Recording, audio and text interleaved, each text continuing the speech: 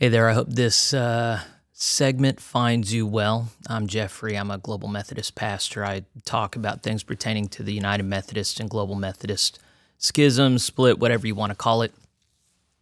This particular segment, first off, it corresponds with an article I've actually written on Substack that I've made just for plain spoken. So if you want to consider this sort of framework I'm going to present in writing, then check your show notes and you can go directly to the article from wherever you're at.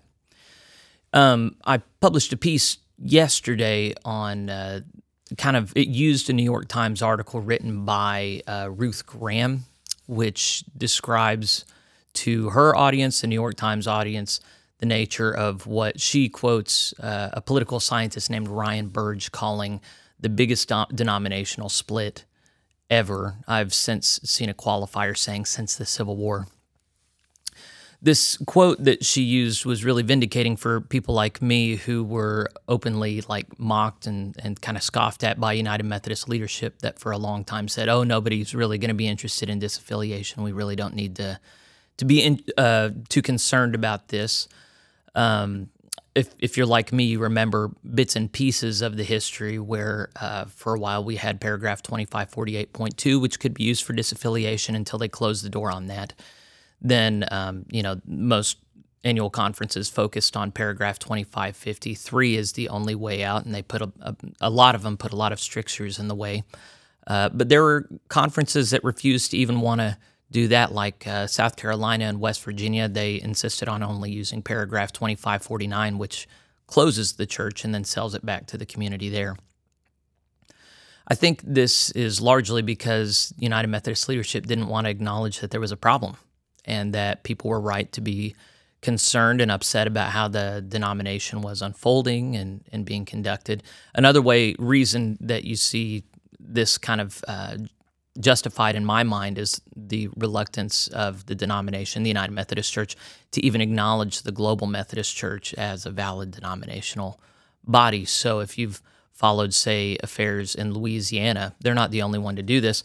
They've been quite explicit that any retired United Methodist clergy that choose to associate with the Global Methodist Church will lose some of their health benefits. So in my former annual conference in Oklahoma, they sent out a letter to retired clergy as well saying that they were not to do anything at all affiliated with the GMC, even though, as Chris Ritter pointed out in a recent article, it's very common for United Methodist clergy to do all kinds of things with other denominational bodies.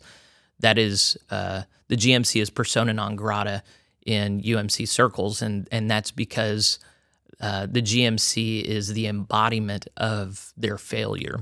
And if you watch my recent piece, the size of that failure is that the United Methodist Church has now lost a little over 25% of its churches, which is quite astounding. Now, not all of those went to the Global Methodist Church. I think 60 or 70% have so far. We'll see how many go in the end. But even so, the GMC is the main body to which those that have left have now flocked and are hoping that they can right the ship and do Methodism right in the way that the UMC went wrong. So rather than blame this whole disaffiliation schism on dysfunctional institutional leadership, as I and others have done, Graham, the New York Times article author, instead sums it up this way. She says, "At issue for Methodists is the question of ordaining and marrying LGBTQ people, a topic that has splintered many other Protestant denominations and which Methodists have been debating for years." Now, I suspect her terse and unsatisfying explanation is partly because she is speaking to her audience. New York Times leans left, and they like simple, two-dimensional answers. And then partly because she was restricted. It was not a long piece, and if you could probably write a piece that long just on the reasons. Well, and that's kind of what this is going to be. So in my segment, I chose to pick on other things that she said. Well, I didn't really pick on much, but I had a guy named Brad who wrote me, and he was a bit confused or frustrated that I chose just to let that phrase, that reasoning slide, that it was all about the LGBTQ stuff. Here's what he said to me. He said, as I watched this morning, I noticed that the secular articles consistently say that we are separating because of human sexuality or homosexuality. Am I wrong in thinking that we are separating because people continue to violate the United Methodist Book of Discipline? I've always thought that the secular articles were painting us traditionalists as homophobes. Can you address this in one of your videos, or am I just seeing this from the wrong perspective? So I have two primary answers to this. And in the article, I don't say this, but homophobia is in most ways just a fabrication of people on the left who don't really want to understand people on the right. They're just irrationally afraid of gay people. That's really not the case for the vast majority of right-leaning evangelical traditionalist people. It's not based in fear. It's based in a larger concern about social fabric and morality and being right with God. So that needs to be summarily dismissed. But is it right for Graham to say that the primary precipitating issue is around LGBTQ persons? So I have two primary responses to this. One is to Brad. Yes, absolutely. Any sane and unbiased person should be deeply concerned about how the United Methodist Church has refused to stick by its covenant and governing bodies, such that you don't even need to be particularly worried about LGBTQ stuff to come to the conclusion that the United Methodist Church is not a good organization to be a part of. But the second part of my response is that critical gender theory, which is the ideology that's undergirding all of this drift left with regard to gender and sexuality, that it's actually a touchstone issue for a great number of folks who have otherwise tolerated a lot of liberal drift in the United Methodist Church. It's not as though the United Methodist Church was a right-leaning, staunch, traditionalist organization before all this gay stuff began. Rather, it's had significant liberal components for over a century that were, it was frustrating and there was pushback against it, but the point at which it became intolerable was around the gay stuff. So I'm simultaneously agreeing with Brad and many others that, hey, LGBTQ stuff doesn't even need to figure in, but I'm also saying, but it does figure in and it really matters, and I think it's important to lean into that. So what follows is some more granular analysis around that. So there are many churches and individuals who felt strongly that it was right to leave the United Methodist Church who didn't really care about gay marriage. They didn't care about gay ordination, normalization of homosexuality in the shared life of the church. They don't particularly care about maintaining biological gender. This is what it means to be a man and a woman. So I've had dozens of people write me who don't really care about that stuff. I've had gay people write me who are gay people sympathetic with gay people or trans people, but who see with clear eyes just how detestably the United Methodist Church's leadership has acted in steamrolling clear majority opinion at the global, the General Conference. One very intelligent commentator on my YouTube channel, Natasha, she leans left. She is all about the gay agenda, liberalization of all that stuff, but she regularly comments that she is in support. She regularly comments that the United Methodist Church is self-evidently narcissistic, dysfunctional, abusive. And so there are a lot of people like Natasha. There are a ton of people who just see that the United Methodist Church is dysfunctional. It disrespects its member churches and individual members. And I call this group the practical group. So they may or may not lean left, but they just are not concerned about the homosexuality stuff. They're concerned about good governance. So there are others who are not necessarily very concerned about shifting sexual ethics and norms, but they worship at other altars that make them uncomfortable with the United Methodist Church. So churches like St. Luke's in Oklahoma City made clear that their disaffiliation process was not motivated by a right-leaning rejection of creeping leftism. Rather, they were concerned about church growth. They noted rightly that ever since the inception of the United Methodist Church, it's been in decline every single year. They also pointed out that the incentive structure is kind of perverse, where more money is asked of churches that are making more disciples and growing to support those that aren't.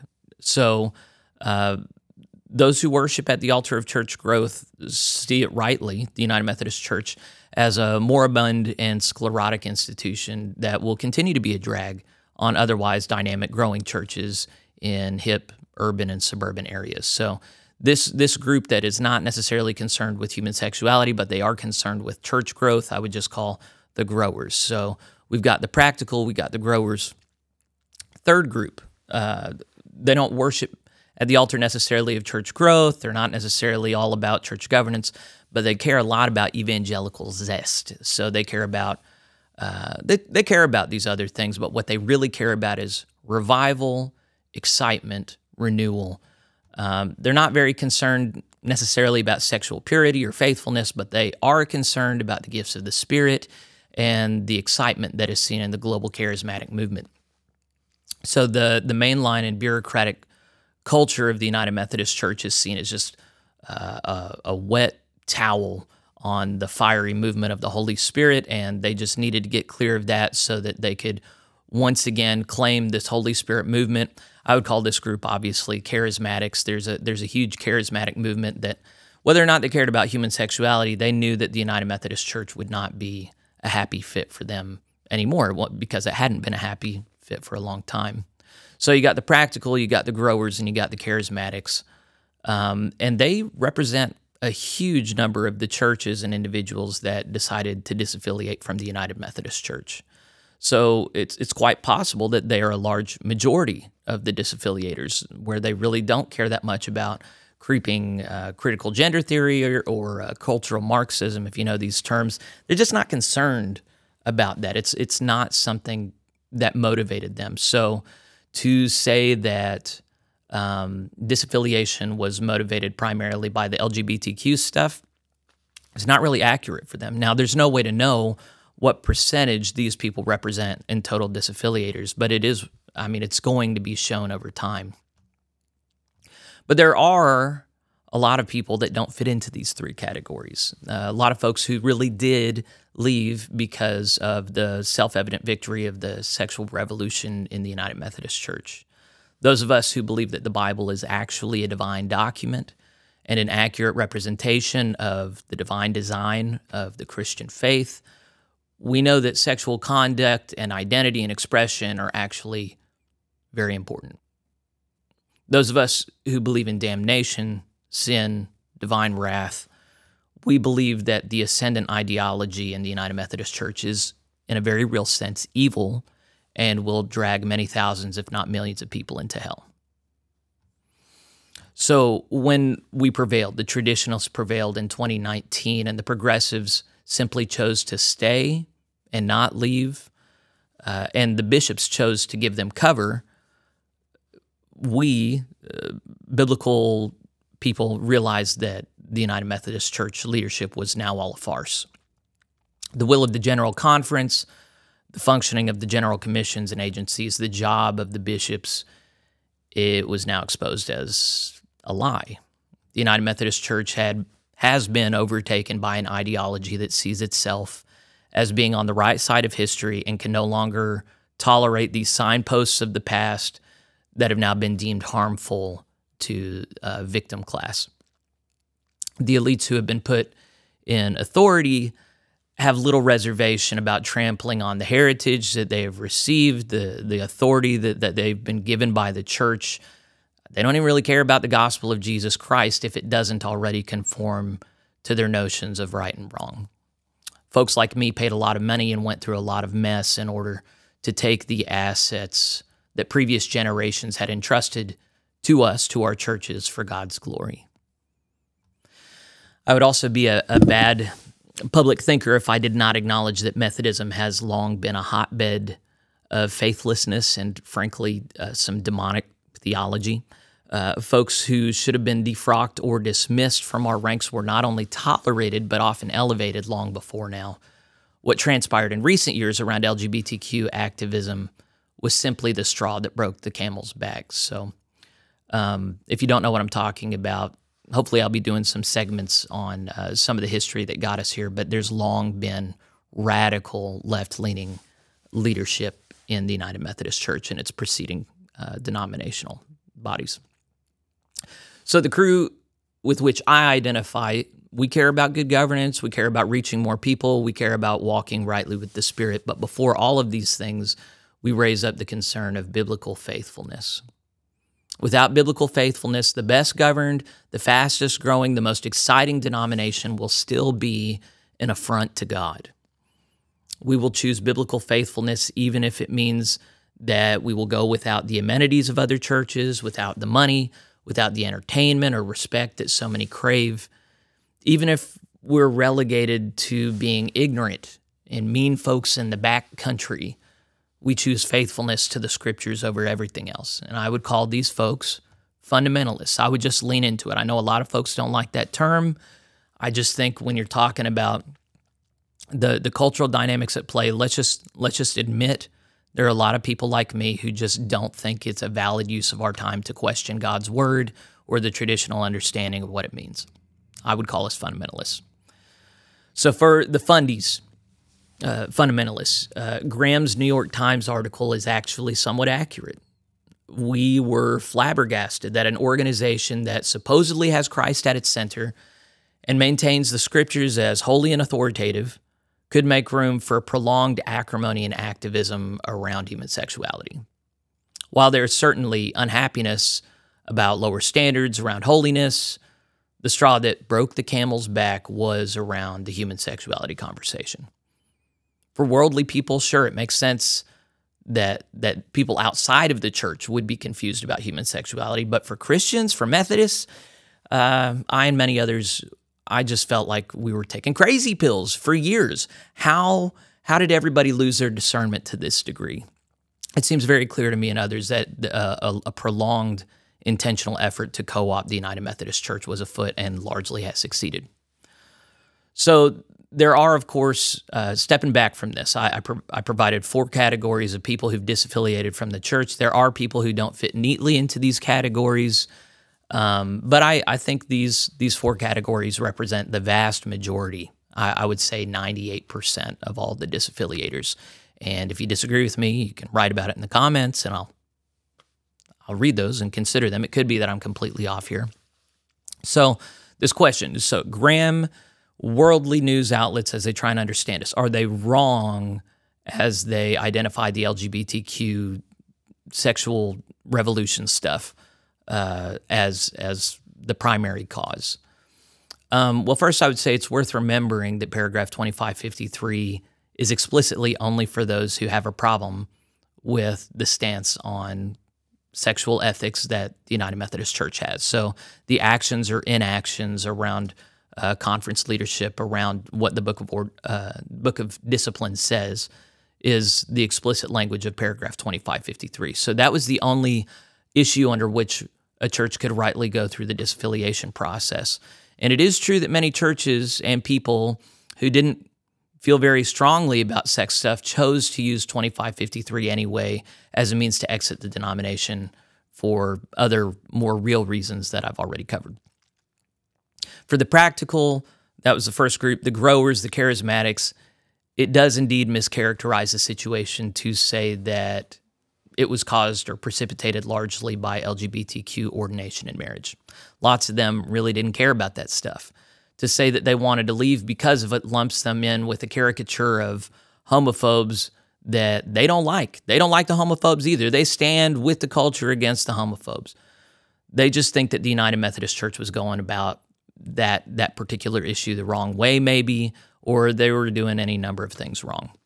So when disaffiliation season began in earnest, paragraph 2553 was the only way out, and they had to address in some capacity the gender theory stuff, but many chose to focus primarily on other issues in much greater measure. So it does seem disingenuous at this point to act as though gender theory had nothing to do with it, but it clearly wasn't the main thing for a lot of churches. The fact that they shoehorned paragraph 2553 to fit their agenda does not mean that the language didn't matter at all. A big part of the problem of the United Methodist Church is that people chose to just disregard the plain meaning of the language that they had and just do whatever they want. And it's unfortunate, I think, that a lot of churches did do that with this provision. But it is what it is, you know. one might think that I'm kind of antipathetic or hostile to the first three groups, the what I've called the practical, the growers, the charismatics, because I've called them out for being indifferent to the issue that I think requires basic biblical discernment and faithfulness. And I've thrown my hat in with this fourth group, the fundamentalists. But the thing is, I understand why a lot of people don't want to be one of these fundies. These groups understand that when you really adopt this framework, you open a door to a frank conversation about biblical holiness that goes in a lot of very uncomfortable directions.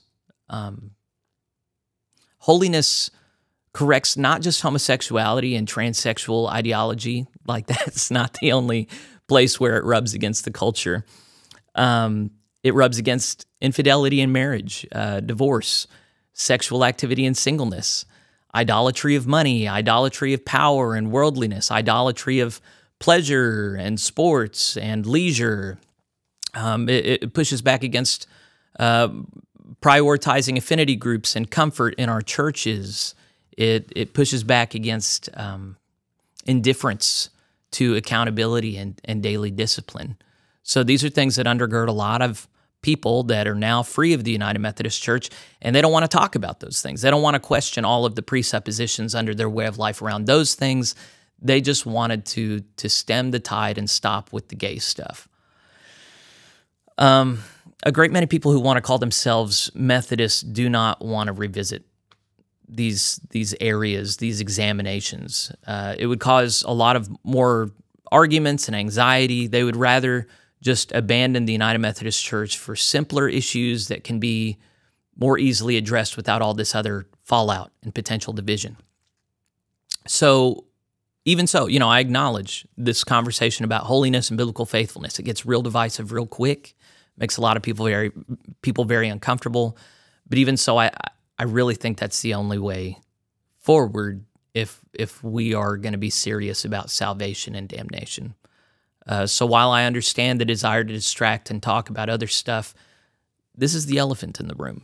Not homosexuality, but holiness. That's the primary issue, and we avoid it at our own peril.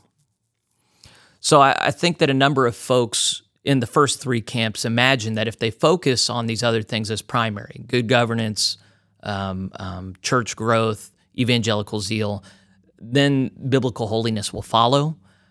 But I think that mentality is corrected by Jesus, who says, seek first the kingdom of God and his righteousness, holiness, righteousness, and then all these things will be added unto you. I think people are putting the cart before the horse. I think the thing right in front of us is holiness. I think holiness is of first importance. Good governance, growth, gifts of the Spirit will hopefully follow, but these things are actually of much lesser importance when held up against holiness. So it's a messy situation. It's been a messy situation for a long time. It's going to continue to be one.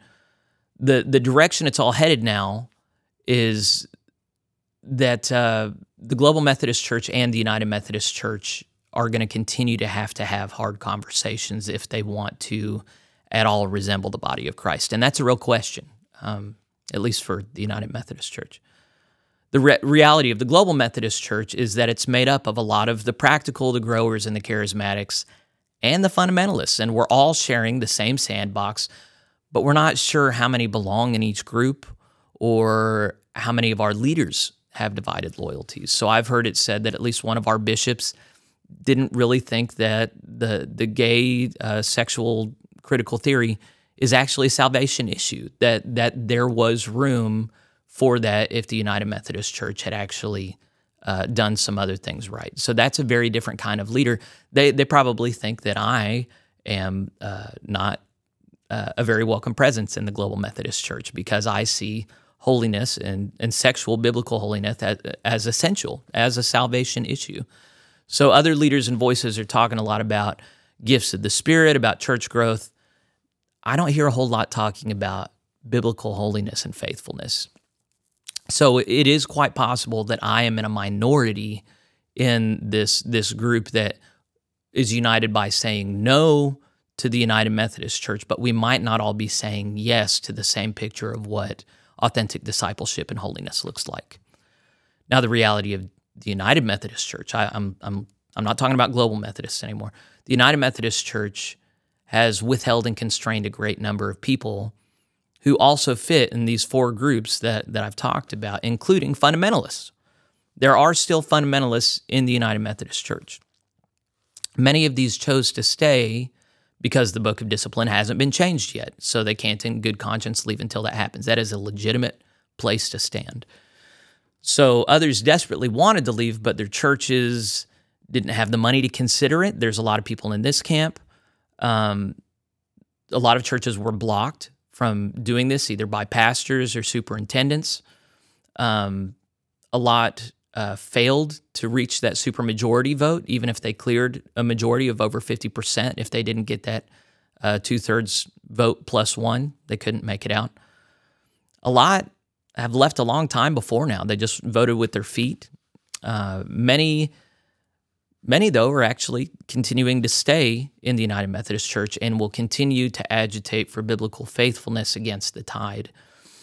And I think many in United Methodist Church leadership imagine that these people are just going to disappear, and I think groups like Young Methodists for Tradition, which is a small branch of the Project Reconquista group, I think that they are going to disillusion the United Methodist Church, going to disabuse them of this notion. I think there are a lot that are happy warriors for Christ, and they have planted their feet in the United Methodist Church, and they are going to continue to talk loudly and confidently about United Methodist leadership having betrayed covenant.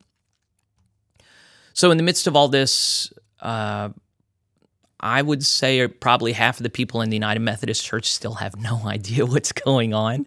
They're completely ignorant. They've been kept ignorant by the institution, and I think they will be easily manipulated into gumming up the works and being publicly confused around all this. So there is also in the United Methodist Church, and hopefully not in the Global Methodist Church, but there are bad actors who are happy to use whatever influence they have to ingratiate and aggrandize themselves to the detriment of Salt of the Earth members and a movement that really should be oriented around Christ. So many of these are self-evidently bad. You know, there are a number of people that have been publicly leading that repeatedly, habitually are disingenuous and false in their interpretations of others and what they believe. It shouldn't be an insurmountable problem, but it seems to be for the Methodists. So I'm praying for both groups, the United Methodist Church and the Global Methodist Church. I would love for the remaining biblically faithful people in the United Methodist Church to be able to stop the change in the sexual ethics that looks inevitable at this point next year. I would love for them to be able to stop the regionalization that seems on its face racist. And I would love for the Global Methodist Church to take a strong countercultural stand for biblical faithfulness, even if it costs us a lot of growth and momentum. You know, that's the first temptation, I think, is before the GMC is how countercultural, how holy can we be against the tide of the culture versus how much are we going to try and just get everybody in, you know? So the success of biblical faithfulness, to my mind, in either group, UMC, GMC, will depend on two things: the discussion being had publicly and well, you know, not letting the bad actors take over. That's the second part, is having good faith actors being in a place to act with integrity. So both of these things are only possible. They're only possible if we take the time and the effort to do these things well. It doesn't just magically happen. So I would just urge you to be in prayer with me for both groups. The Methodist heritage is a really great one. I would hate to see anyone fumble the ball. It looks like a pretty dark time right now, but a crisis point is also an opportunity point. And so I'm going to choose to be optimistic about people really reorienting around the question of what does biblical faithfulness require? What does holiness require? And of course, that does have sexual implications. But as I hope I've been clear up till now, it spreads out a lot bigger than that. So continue to be in prayer for both groups. Continue to help me hopefully be a decent public thinker around this stuff. I hope I'm helpful as I think through this stuff out loud with you. And if you want to become a supporter of mine, you can go to plainspoken.locals.com And I would just urge you to continue to stay plugged in and engaged. Let me know your thoughts in the comments. Engage with other people who are trying to figure this stuff out. And if you want to write me privately, you can write me at plainspokenpod@gmail.com. All right, thanks for taking the time with me. God bless you. I'll see you soon.